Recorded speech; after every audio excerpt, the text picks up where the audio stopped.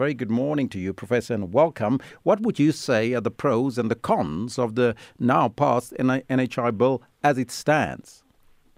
Good morning, Elvis, and good morning to the listeners.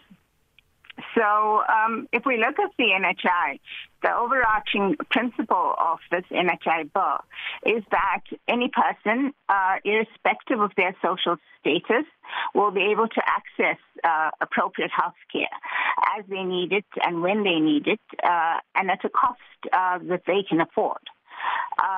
Populations who are greatest in need, those vulnerable, the unemployed, will be able to access health care.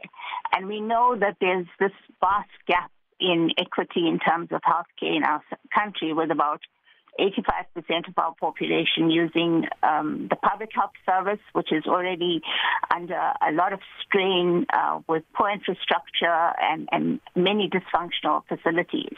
And the entry point of care will actually be the primary health care at the primary health care level, where people can access the services that they need.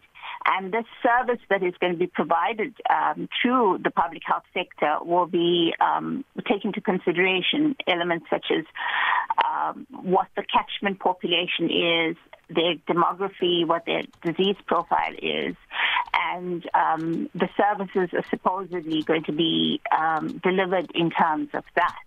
So one of the main bone of contention is the access and pricing of medicines in the private sector. So can this bill, as it stands, bridge the gap between rich and poor and make it possible for those without medical aid to afford otherwise expensive medicines from the private sector?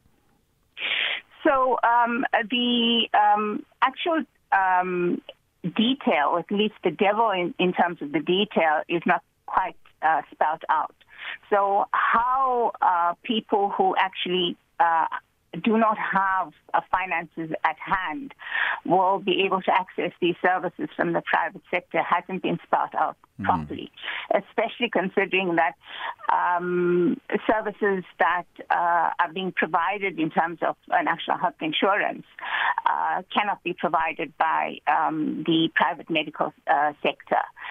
So the manner in which these services are going to be purchased, how the contracting of these services with private practitioners and specialists is going to happen is not quite clear.